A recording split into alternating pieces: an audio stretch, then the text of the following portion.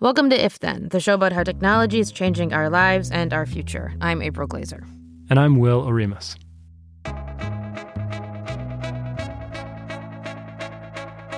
Hey everyone, welcome to If Then. We're coming to you from Slate and Future Tense, a partnership between Slate, Arizona State University, and New America. We're recording this on the afternoon of Tuesday, February 5th. On today's show, we'll check in on net neutrality. Last Friday, a D.C. Court of Appeals heard oral arguments for the biggest court challenge to the repeal of the open internet rules that happened last year. It had all the challenges against the FCC's gutting of net neutrality rolled into one. And on the week of Facebook's 15th birthday, we'll talk about what else, its latest privacy scandal. This one involved paying people, including teens, to use a special research app that gave Facebook a sort of backdoor access to their mobile phones.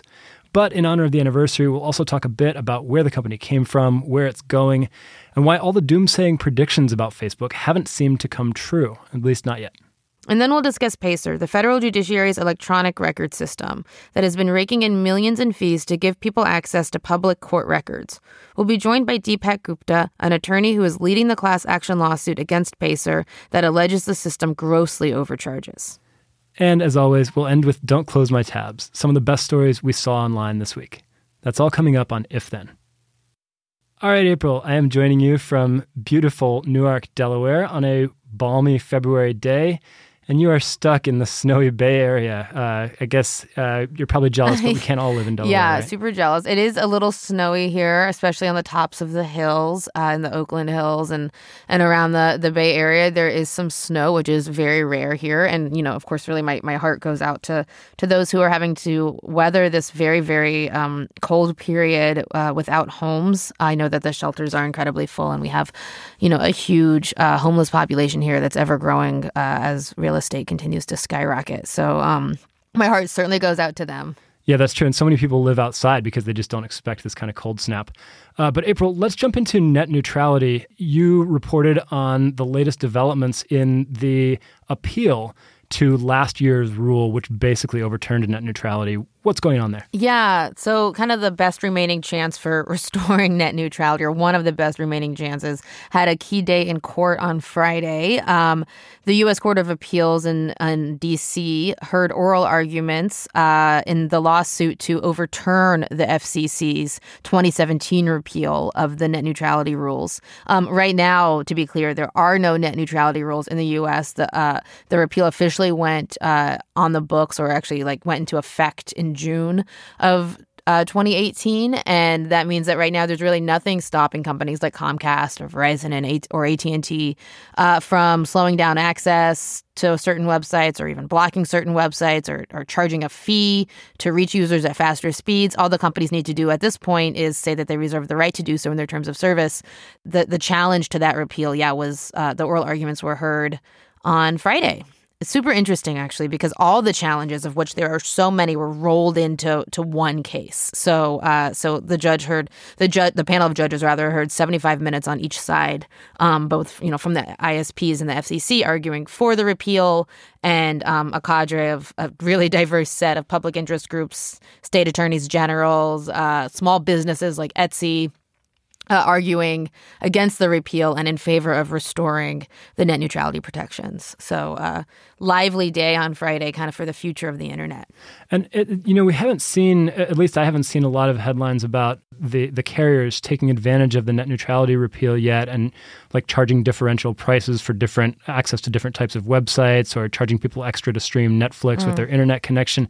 Do you think they're just holding back to see how the court case is resolved? Do you think that nobody wants to be the first one to get the negative press for that? Or do you think it's possible that maybe they won't do it because it would... because there would be a backlash. You're wrong. Sorry. Okay, tell me where I'm wrong. There certainly has been instances where ISPs have been caught throttling internet service since the repeal. Particularly last June, Verizon was caught throttling internet service of the Santa Clara Fire Department while it was in the middle of responding to massive wildfires throughout Northern California, and it forced the emergency responders to pay twice as much to lift the data restrictions.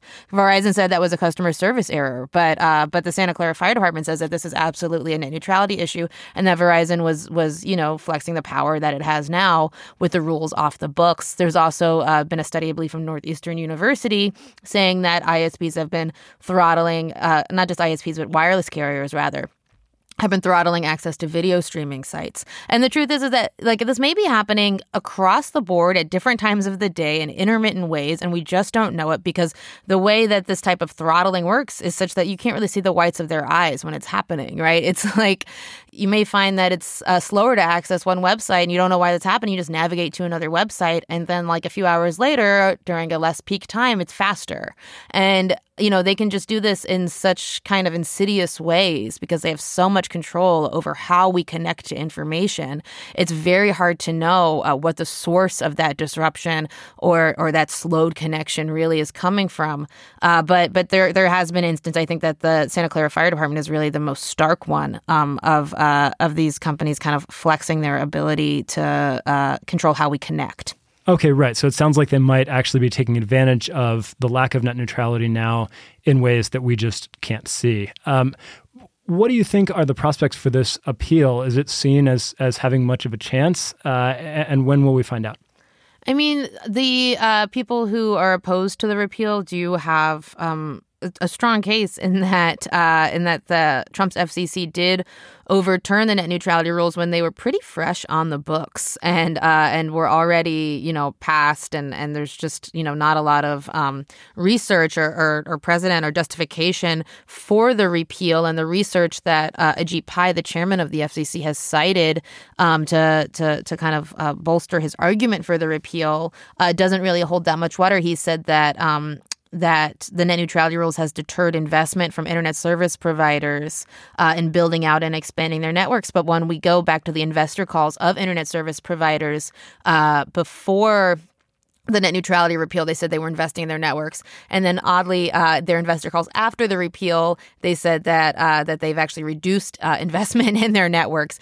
So we definitely don't see a lot of consistency from the side in favor of the repeal. There's also the comment system where the public was asked to participate and weigh in as to whether or not they favored net neutrality was just rife with corruption. We saw bots, comments from dead people, from foreign, primarily Russian email addresses, fake DDoS attack that the FCC claimed happened that it turns out didn't happen.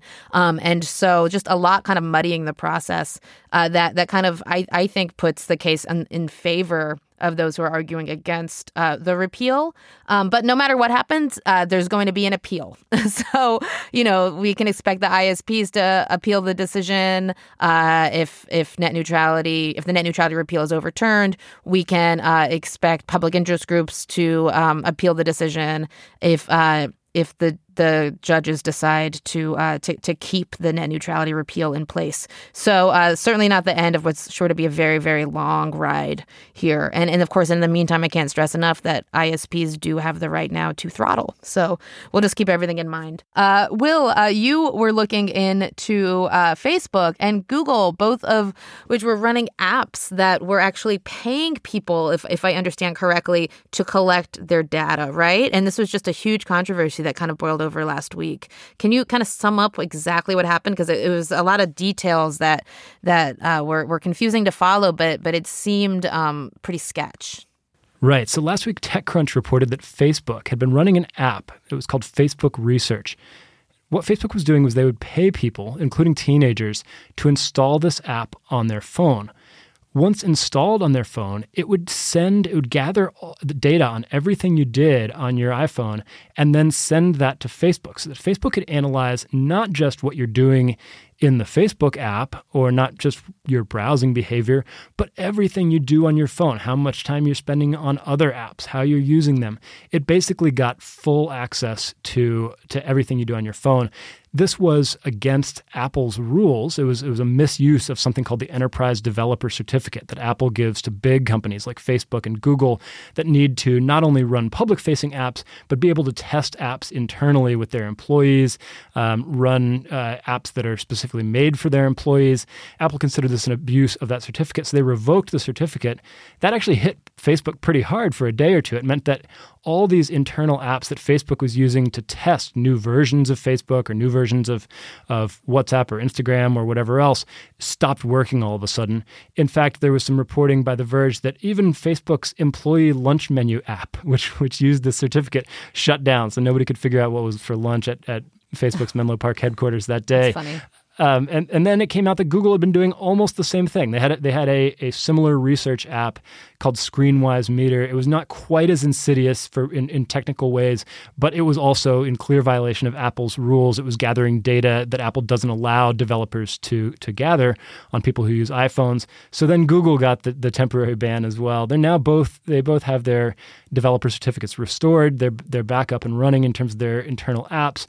But a lot of people took from this not only the sort of invasive privacy practices by Facebook and Google, but also the power that Apple has to just all of a sudden bring research and testing at two of the other biggest Silicon Valley tech companies to a screeching halt when it decides that they've broken the rules. So just to be clear, the users were cognizant that they were giving away a vast amount of personal data, but they were actually getting money for this. So what was the privacy foul here? Because it seems like getting paid for your data is at least a better exchange than being served, kind of pernicious ads, right? Or targeted ads. Yeah, it's kind of interesting that way. I mean, you actually have activists who, like Jaron Lanier, who have called for people to get paid for their data, right? And that's exactly what was happening here. There are quite a few apps out there, apparently, that will pay you to give various companies access to everything you do. And yes, they were cognizant that they were turning over basically their whole phone to Facebook.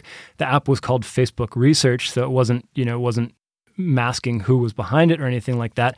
And one of our colleagues, Shannon Pallas, actually went out and talked to some of the people who downloaded the app.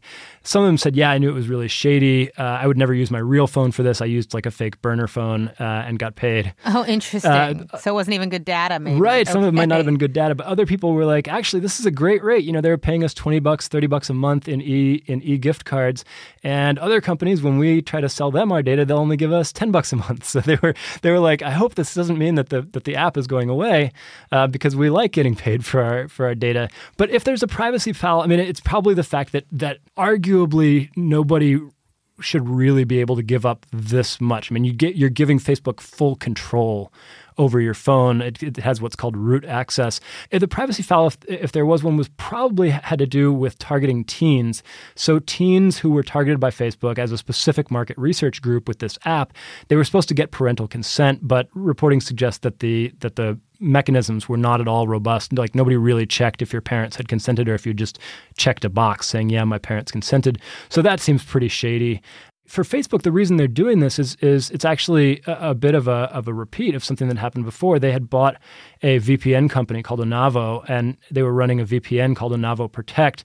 And there was some reporting that showed they used the data from people's phones via Onavo Protect to see the surge in usage of WhatsApp before they bought WhatsApp.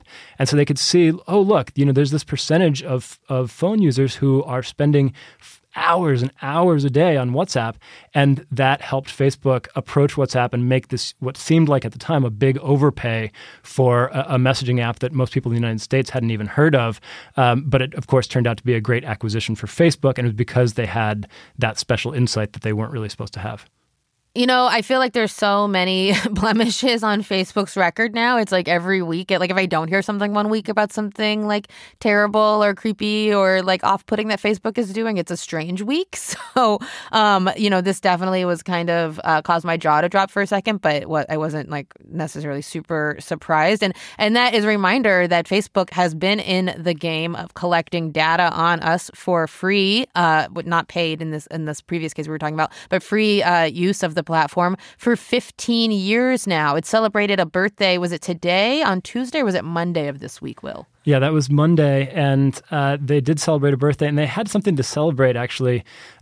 They had a really big earnings report last week where they showed that Facebook was growing in basically every major market around the world. the surprise there is that Facebook had sort of plateaued, or seemed to have plateaued, in the United States and Canada, some of its more mature markets. But even there, it saw a growth in users. It was a small growth, but it kind of undermined the idea that everybody's quitting Facebook, and the Delete Facebook campaign obviously did not have the kind of impact on Facebook that, say, the Delete Uber campaign seems to have had on Uber. And what's more, there's no real alternative to Facebook like there was Lyft for Uber that you can just easily sort of swap in. So it looks like Facebook is still growing, and whoever has deleted the app has been outnumbered by new people who are joining or becoming active again. So that was kind of a surprise, and it sent their stock back upward, which is a direction it hadn't been going for a little while. Yeah, I don't think that this is a sign that people are unconcerned with Facebook's fouls. I think it's a sign that Facebook has a stranglehold on the market and will continue to grow if people want to participate, like, I don't know, in social life or like political discussions that inform the way we live. So it's interesting. I know that people were kind of interpreting this as perhaps a kind of forgiveness of Facebook, but I don't really see it that way. Yeah. Well, Mark Zuckerberg did a post in conjunction with Facebook's 15th birthday, and he seems, for one, to be ready to turn the page on all these privacy scandals. I mean, he's talking about looking to the future and building new things and new experiences. He had a little bit of a haters gonna hate line in there about how there's a tendency of some people to lament this change, to overly emphasize the negative, but he's gonna keep on trucking, and Facebook's gonna keep on building stuff, and the critics can go criticize if they please. We're going to take a quick break, and then we'll come back with our interview with attorney Deepak Gupta, a lead attorney on a lawsuit challenging the validity of Pacer. That's the electronic court records system that charges 10 cents per page, run by the federal judiciary.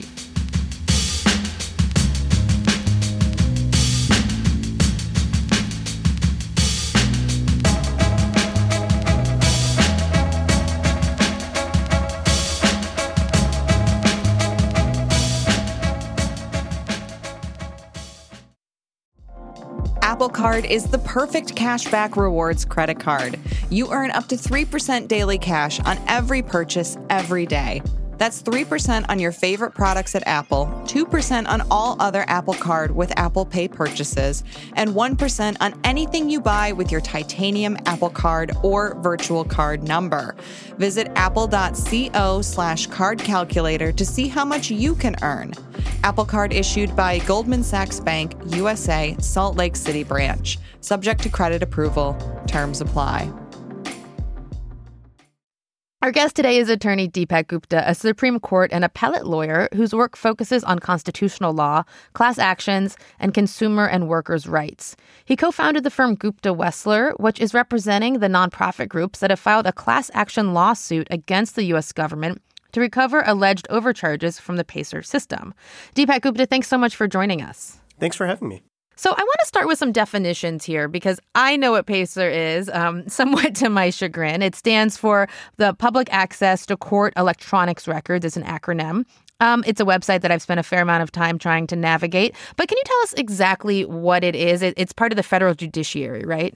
Yeah, it is. And, in the olden days, if you wanted to find out what a court was doing, you would maybe go down to the court and look through the files. And in 2019, the way you do that is you go online and you pull up this system that is not exactly the most up-to-date technology. It looks like you're visiting a website maybe from the late 90s or early 2000s. Right. But it is a website that gives you the ability to have access to all of the things that are filed in federal courts around the country. So when someone files a lawsuit, if the judge makes a decision, and all the many things that happen in between, most of that happens through these filings electronically.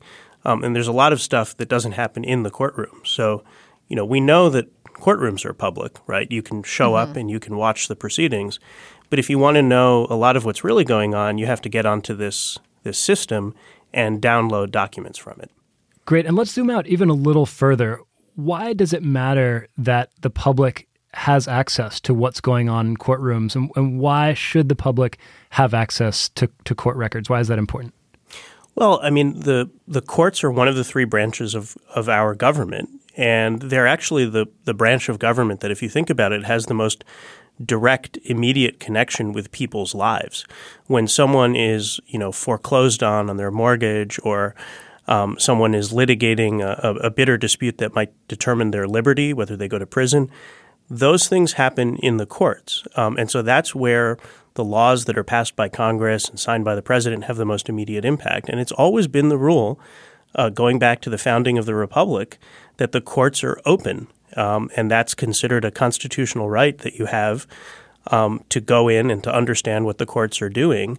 And in the digital age, that happens online. And so the question in this case that we're litigating is about, whether or not people are going to have the right to freely access this branch of government and understand what it's doing, particularly when it affects them or when they're trying to understand it so they can educate the public. Right. And so journalists are also a client of Pacer. Who are you representing in this lawsuit? So our clients, we have three what are called named plaintiffs in a class action, and that is the National Veterans Legal Services Program, the National Consumer Law Center, and the Alliance for Justice, which is like sort of a nonprofit of nonprofits. It represents about 150 nonprofit advocacy groups. And they all care about this because they represent people, a lot of times poor people, who need access to the justice system, and where having this paywall really inhibits their ability to use the justice system. But this is now a nationwide class action on behalf of all people who have paid in to Pacer, and that includes not just the kinds of people represented by these organizations, but it also includes academic researchers, journalists, really anyone who cares about the courts and is trying to interact with and understand the courts. So why do we think they're charging so much for this access? I mean, as you pointed out, it surely isn't costing them much to provide it. Yeah, I mean, I think it's kind of a story of bureaucratic inertia or mission creep. I think when this started, it started back in the late 80s and early 90s, and you had dial-up connections. They actually started charging initially by the minute, so it was $1 per minute. And then the charges went down when they realized they didn't need to charge that much. So I think initially they understood that the government isn't supposed to be profiting from a service like this, and they were just trying to recoup the cost of setting up what was then, an innovative thing, an online system. Over time, what's happened is that all of this revenue has been coming in, and the judiciary has been using it, some people have said, as a kind of slush fund, at the same time that the cost of electronic storage and distribution has gone down to virtually nothing. And so now in 2019, it really is not possible to justify having that kind of revenue for something that I think people assume should be free. And it's not just a bad policy, it's also illegal, because in 2002, Congress passed a law called the E-Government Act. And it was pretty clear, if you look at what Congress was trying to do, they were saying to the federal judiciary, stop charging so much. Only charge what you absolutely have to. We think you should be able to make this free. But at the very least, don't charge people more than the cost of operating this system. Right. Libraries run all kinds of, free open databases that I think are much more complicated than a basic just kind of, text-based records database. And just to give some numbers, Pacer is quite profitable. If I understand correctly from looking at kind of your past cases, in 2014, the site made $145 million in fees, but it's estimated that it should only cost about $30 million to run. Where is all this extra money going? It's going to all sorts of things that the judiciary wants to be able to do, whether it's flat screens for jurors in the courtroom, or notifying people about bankruptcies, or studies that they're doing. There's one study that was actually the state courts in Mississippi, so it's pretty unrelated to this. And I want to be clear, we don't have any objection to the courts doing those kinds of things. If they think jurors in the jury box should have flat screens, great.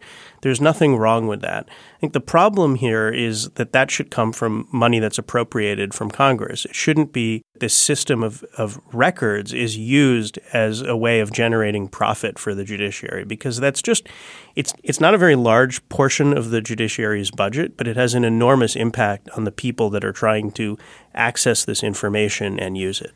I wonder if it has made a difference, the fact that, media companies used to be able to pay for this kind of stuff no problem because they used to be extremely profitable. And now media companies, a lot of them are having to cut everywhere they can, cutting journalists, cutting back to the bone, making their newspapers tiny. And all of a sudden, these fees that they used to be able to just write off without a second thought look like something that they might not be able to afford.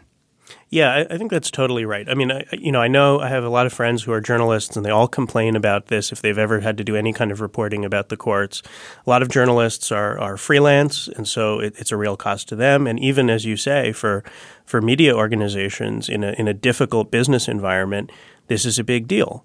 But I also think there's just a way people ought to appreciate that just having a paywall precludes certain kinds of research or journalistic activity, sort of no matter what your budget is. And that's because if you're trying to look for patterns, you're trying to look at lots and lots of data across the entire system, it's just not feasible to do that. You're not going to be able to get all of that information because it costs money. And no matter how big your organization is, even if you're at the New York Times, which is one of the organizations that joined an amicus brief in support of us, even there, those journalists still have to have some kind of budget. And so if they want to look at reams of big data and analyze it to figure out what the courts are up to, they're just not going to be able to do that. Now, that reminds me of a bit of history. I want to go back to before this case launched back in 2009. The Justice Department did experiment with a program where it offered free PACER access at 17 libraries across the country. And someone who took advantage of that was someone who's no longer with us, Aaron Swartz, kind of a very prodigious person when it came to kind of liberating things off the internet. And Aaron Swartz wrote a program that downloaded more than 20 million pages of PACER documents from one of these kind of library systems where it was open to use PACER for free. And with those 20 million pages of downloaded documents, he analyzed, he found kind of scores of privacy violations that included kind of the identities and the social security numbers of Secret Service agents. And that led to stricter privacy enforcement within the federal courts, right? Because he was able to download so much and then analyze these in mass. The government then, I think, kind of quashed that free access program because they claimed there was a security breach in some way, from the way the program worked. But that just shows what can be done when there is unrestricted access to what seems like it should be public data. Right. And I think that episode with Aaron shows a lot of things. I mean, one of the things it illustrates to me is that the government, the courts recognized that people are going to need this information and it would be really meaningful to provide it for free. But they were upset when somebody downloaded a lot of it and then tried to make it accessible to more people. And I think what that shows, unfortunately, is that some of the bureaucrats within the court system started to regard this information as a kind of property that they could hoard and prevent access to it in order to raise the revenue. So the revenue-raising function actually started to be a kind of end in itself. And that's never a good thing. And it's a particularly bad thing when it comes to information that people need in order to get equal access to justice. So what's next on this case? Where is it now? How is it proceeding? What stage are you at? So we filed the case in federal court in Washington, D.C. The judge certified a nationwide class action and then heard from both sides and sort of split the baby in some ways. What the judge said was, we agree that the government is overcharging people in violation of federal law for these PACER records. But we don't think, the court don't think that all of the charges that the plaintiffs are talking about are overcharges. And in particular, the judge thought it was okay for the filing system that the court system uses to be funded through PACER fees. And so we're now on appeal. We're in the U.S. Court of Appeals for the Federal Circuit here in Washington, D.C. We just filed our appeal papers. The government's going to get a chance to respond, and then we'll have oral argument, presumably, and a panel of 3 judges will decide who's right. One of the interesting things that's happened just in the past week is that the friend of the court or amicus briefs came in, and it shows almost just by who's on the cover of these briefs how many people are affected by PACER fees in such a diverse way. And so you have a whole bunch of, I think it's 27 media organizations complaining about the effect on journalists and investigative journalism. You have the sponsor of the E-Government Act, Senator Lieberman, talking about what Congress intended when it put limits on these fees. You have actually former federal judges, this is pretty unusual, Wow. That filed a brief in support of us, talking about why this is bad policy for the judiciary to be charging people for these records. We've got a brief by tech companies that are these innovative new tech companies that are trying to make the law free and accessible to as many people as possible. And the PACER paywall makes it hard for them to do that because they can't get the raw data, these court files that really should belong to all of us. So it's a really interesting collection of friend of the court briefs that I hope will show the court, just by virtue of these stories and the different ways that people are affected, that this is a really big deal. Because it might not seem like a big deal. 10 cents per page for court records. Why does that really matter? Well, it really has enormous impacts on the ground for so many people. And it's just sort of crazy or preposterous that in 2019 that they're charging people to download PDF files. I mean, that's really all this is. I don't want people to think that this is some sort of sophisticated system. All it does is allow you to download PDF files. There's really nothing more to it than that. Right. And, I one last question I have, and I just want to say I'm biased on this as a journalist who has had to navigate the PACER system. And, when you open the website, it feels like it's from the 90s, or that a moth is going to fly out of your computer wearing a button that says, vote for Hoover or something like that. But it's just really, really an old website and quite janky. But locally, where I am, at least here in Oakland, in Alameda County, they charge $1 per page to access court records. And I know across the country, similarly, there's all kinds of restrictions, some monetary, some requiring you to have a bar number, right? Things like that. What will this federal case, will this federal case have an effect on these local systems that are at times even more of a stranglehold on access to information? Well, I think it probably won't have a direct effect in the sense that the federal law we're suing under only binds the federal government. We do have some background constitutional principles that we're invoking, one of which is the First Amendment. And I should mention that the ACLU and the Cato Institute and a bunch of other First Amendment groups have filed in support of us to make those arguments. So it's possible that those kinds of arguments, the constitutional arguments, will affect the state courts. But I also think the bigger picture here is that what this case exposes is that it makes no sense to have a paywall for this kind of information in courts. And what I hope that does is it prompts some policymaking changes in legislative branches around the country. And as you say, I mean, there are some state court systems where the problem is even worse. State courts are the front lines. I mean, when people are dealing with criminal justice, or they're dealing with banks that are trying to take away their homes, or there are all sorts of problems, those things happen more in the state courts than the federal courts. So in some ways, this is just the tip of the iceberg of a much bigger problem. All right. Well, I'm going to continue to follow this case as I have been for 3 years now. It seems like it's moving forward, but much more to come. Deepak Gupta, thanks so much for joining us. Thanks so much for having me. It's been great talking to you. One final quick break, and then we'll have Don't Close My Tabs, some of the best things we've seen on the web this week.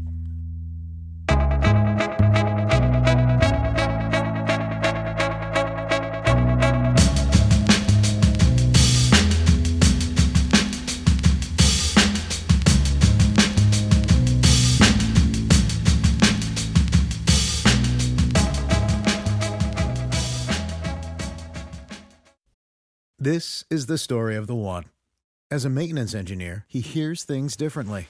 To the untrained ear, everything on his shop floor might sound fine, but he can hear gears grinding or a belt slipping.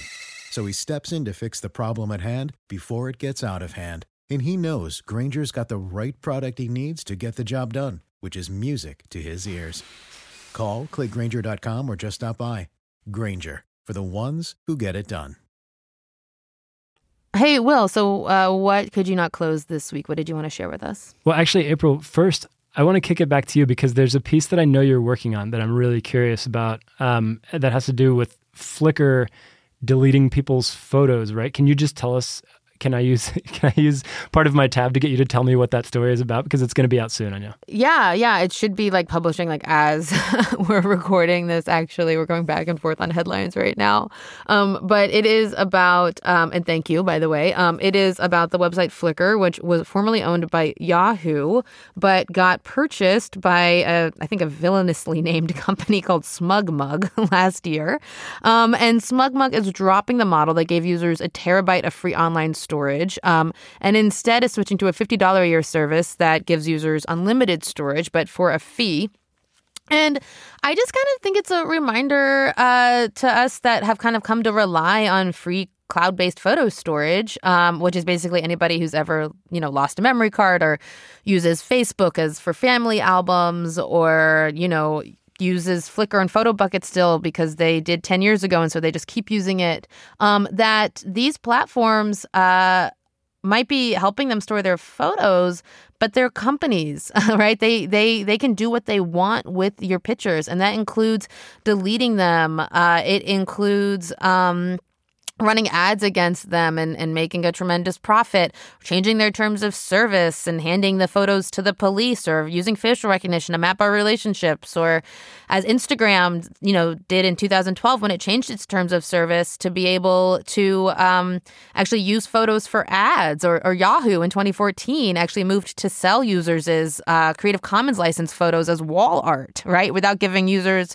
or the photographers any cut of that profit. And so, it's really a moment to reflect on maybe the relationship between convenience and autonomy. It's something I believe I've spoken about before on the show, but when we really no longer own the artifacts of our memories, which are photographs in a way, but trust a company to do it for us, those photographs can be disappeared or deleted, and it's kind of a reminder that we should keep backups and we should kind of maintain a sense of autonomy and own and kind of keep things in places where we still have the keys, even if we decide to share them on big platforms, and even if we enjoy getting likes and comments with old friends on memories.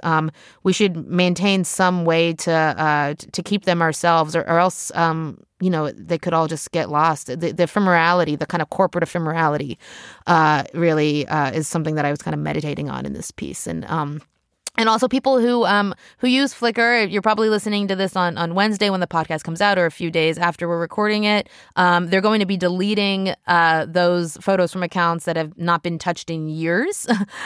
So go back, get your photos. You might still have a chance, but they are doing a mass deletion. So yeah, just a reminder that these services are out for themselves, not for us, even if we kind of use them for our memory banks. Yeah, and for me, it's also a reminder that when we talk about trusting companies with our data, it's not enough to just trust the current version of that company. You also have to worry about what that company might become, right? I mean, Yahoo kind of had this King Midas in reverse thing going on for years, where every startup that it acquired, it like turned gold into dust. And Flickr was one of those. And now Yahoo is a shell of itself, and was with the remnants of that were acquired by Verizon. It sold off, its acquisitions. There was Flickr, there was that Tumblr and Delicious were other acquisitions that went awry, but Flickr got sold off for parts. And so who knows who will end up owning the stuff that today we're giving to companies that, that seem reputable. Anyway, good luck, Flickr users or former Flickr users. Get your photos back now before it's too late. Will, since you gave me a chance to talk about my own piece, what else could you not close this week? Is there something that you wanted to discuss that you really liked besides this thing I wanted to kind of talk about with Flickr? All right. My tabs this week were all of the variants on a classic internet blog post, "What time is the Super Bowl?" This dates to 2011 when the Huffington Post wrote an article called "What Time is the Super Bowl?" And the whole point of the article was just to answer the question, what time is the Super Bowl? And they did it because HuffPost was early to this game of looking at what searches were trending on Google and then writing articles to specifically to appear at the top of those search results. And this ended up being like a massive traffic hit for HuffPost because everybody needs to know what time the Super Bowl is. And so they type it into Google and they would pull up Huffington Post's article and they would see HuffPost's ads, and HuffPost Post got paid. And over the years, it has become, it first became sort of a cliche, like every site wanted to get in on this. And then people started having fun with it and doing like... I've written so many Have of you these. really? What's your... Just as a young digital journalist coming up, just write a quick, what time is the blah, blah, blah. Yeah, post. that's funny. Yeah. So, and the newer version is like how to live stream the Super Bowl, right? Or how to watch the Olympics online for free. Yeah. But my actual tab is all of the little variants that have spun off. Like people have fun with it now. It's become sort of a meme and people do meta stories. So I collected some of my favorite meta what time is the Super Bowl posts this year. So let's see. The Verge's Lauren Grush, that's their space reporter, said, what time is the Super Bowl across the solar system? And so it looks at like what time the Super Bowl game would have reached all the different planets. Sports Illustrated went a step further. Their story was called What Time is the Super Bowl? We asked theoretical physicist Carlo Rovelli.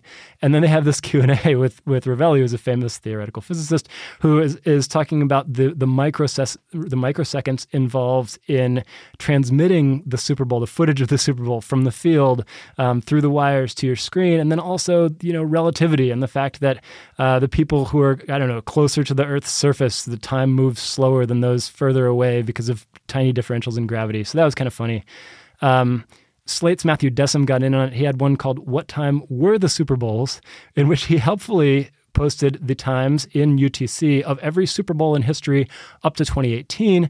However, he could not include this year's Super Bowl because it hadn't happened yet at the time he wrote it. So if you read to the end of his story, you did not get the answer to your question. The New York Times did a story on the superb owl, which is a typo of Super Bowl. And they were trying to get in on a little bit of that superb owl, accidental Google search traffic. And finally, Deadspin did a story called What time does the Super Bowl start? Where they looked at how early the websites start putting up their what time does the Super Bowl start posts on the web to try to garner the maximum traffic. That's so funny. I'm glad that we can make fun of ourselves as journalists. I think it's something that we're good at because people hate on us so much. But a really fun tab, Will. Thanks so much. All right, and that'll do it for our show this week. You can get updates about what's coming next by following us on Twitter at IfThenPod. You can follow me and Will on Twitter as well. I'm at April Laser, and Will is at Will Oremus. And big thanks again to our guest Deepak Gupta. You can find him at Deepak Gupta Law on Twitter. And also a big thanks to everyone who's left us a comment or review on Apple Podcasts or whatever platform you use to listen. We deeply appreciate your time in doing that. It's super cool of y'all, and we read them, and it makes us smile, especially when they're nice. If Then is a production of Slate and Future Tense, a partnership between Slate, Arizona State University, and New America. Our producer is Max Jacobs. Thanks to Alberto Hernandez for engineering here in chilly Berkeley. Thanks also to Nick Holmes at Occupy Studios in Newark, Delaware. We'll see y'all next week.